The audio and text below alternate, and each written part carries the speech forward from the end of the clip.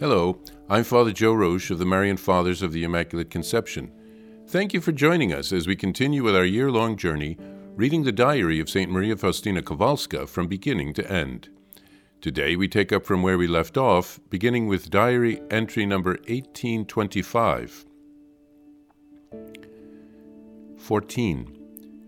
Today my soul is preparing for the coming of the Lord, who can do all things, who can make me perfect and holy.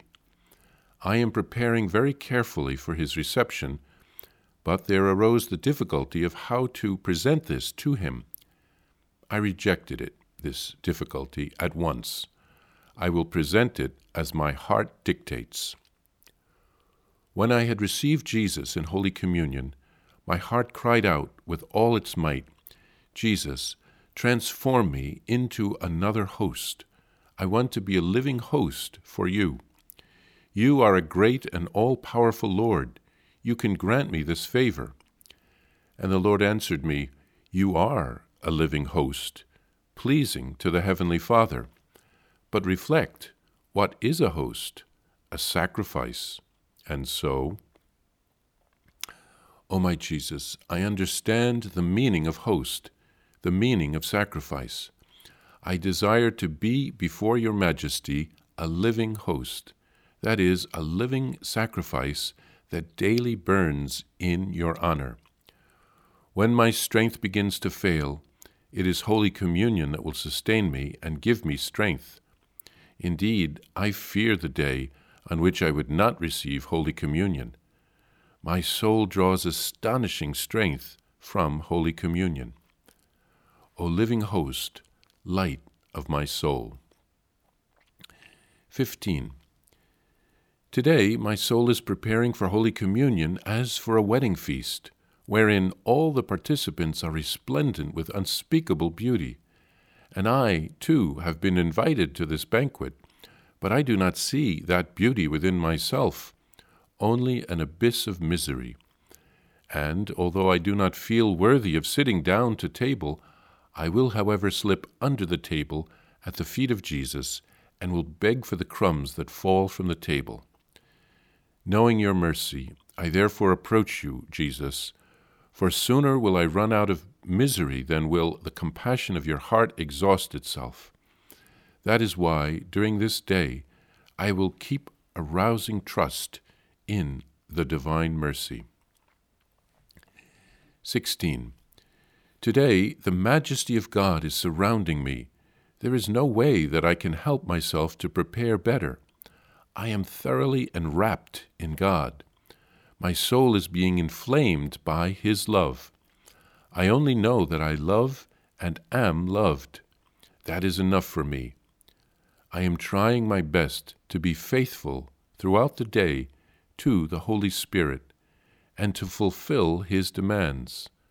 I am trying my best for interior silence in order to be able to hear His voice.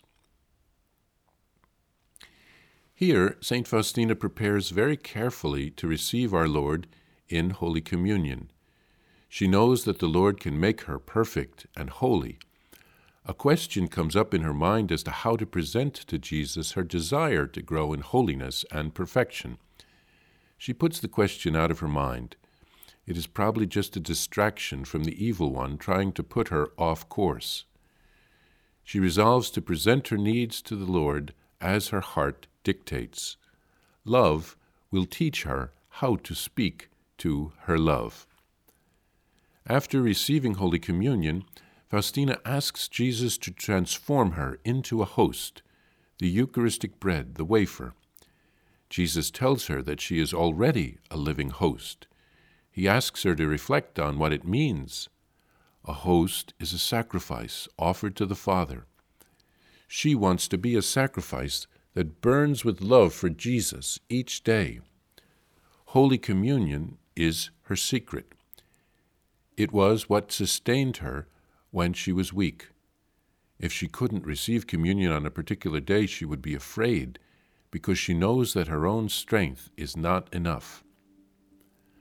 On another day, she prepared for Holy Communion like for a wedding feast. It is like a banquet in heaven with all of the saints present. Faustina feels unworthy to be there. She wants to just beg for crumbs on the floor under the table at Jesus' feet. She is not afraid to approach Jesus because she knows his mercy. On the 16th day of her journal of preparation for Holy Communion, she feels surrounded by God's majesty. She feels entirely enwrapped in God like a holy blanket.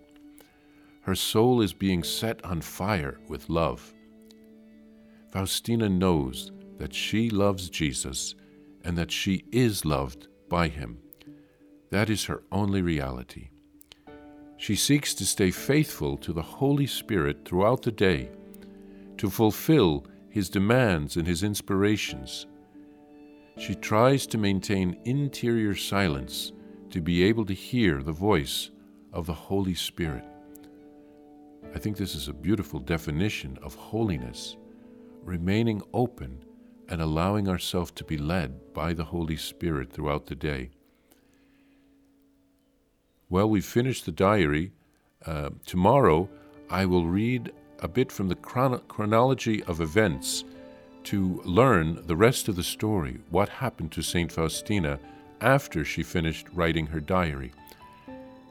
And after that, I'll give some reflections.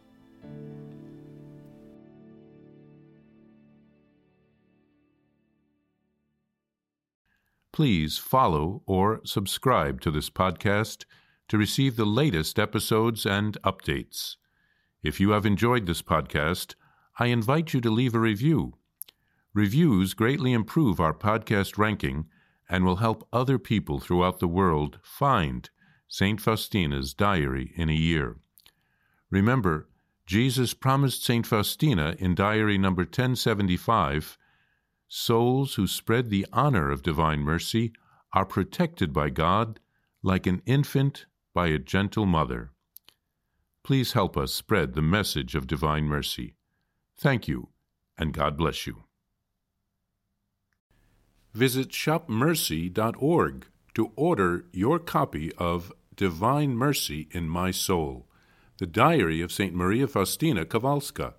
It's available in print in English, Spanish, and Polish, and in English as an e-book, available now on shopmercy.org. Are you enjoying this podcast? I invite you to listen to more shows brought to you by the Marian Fathers of the Immaculate Conception. Join us daily for enriching spiritual content, which will help you on your journey with Jesus Christ. Simply visit DivineMercyPlus.org for a complete list of our shows. That's DivineMercyPlus.org.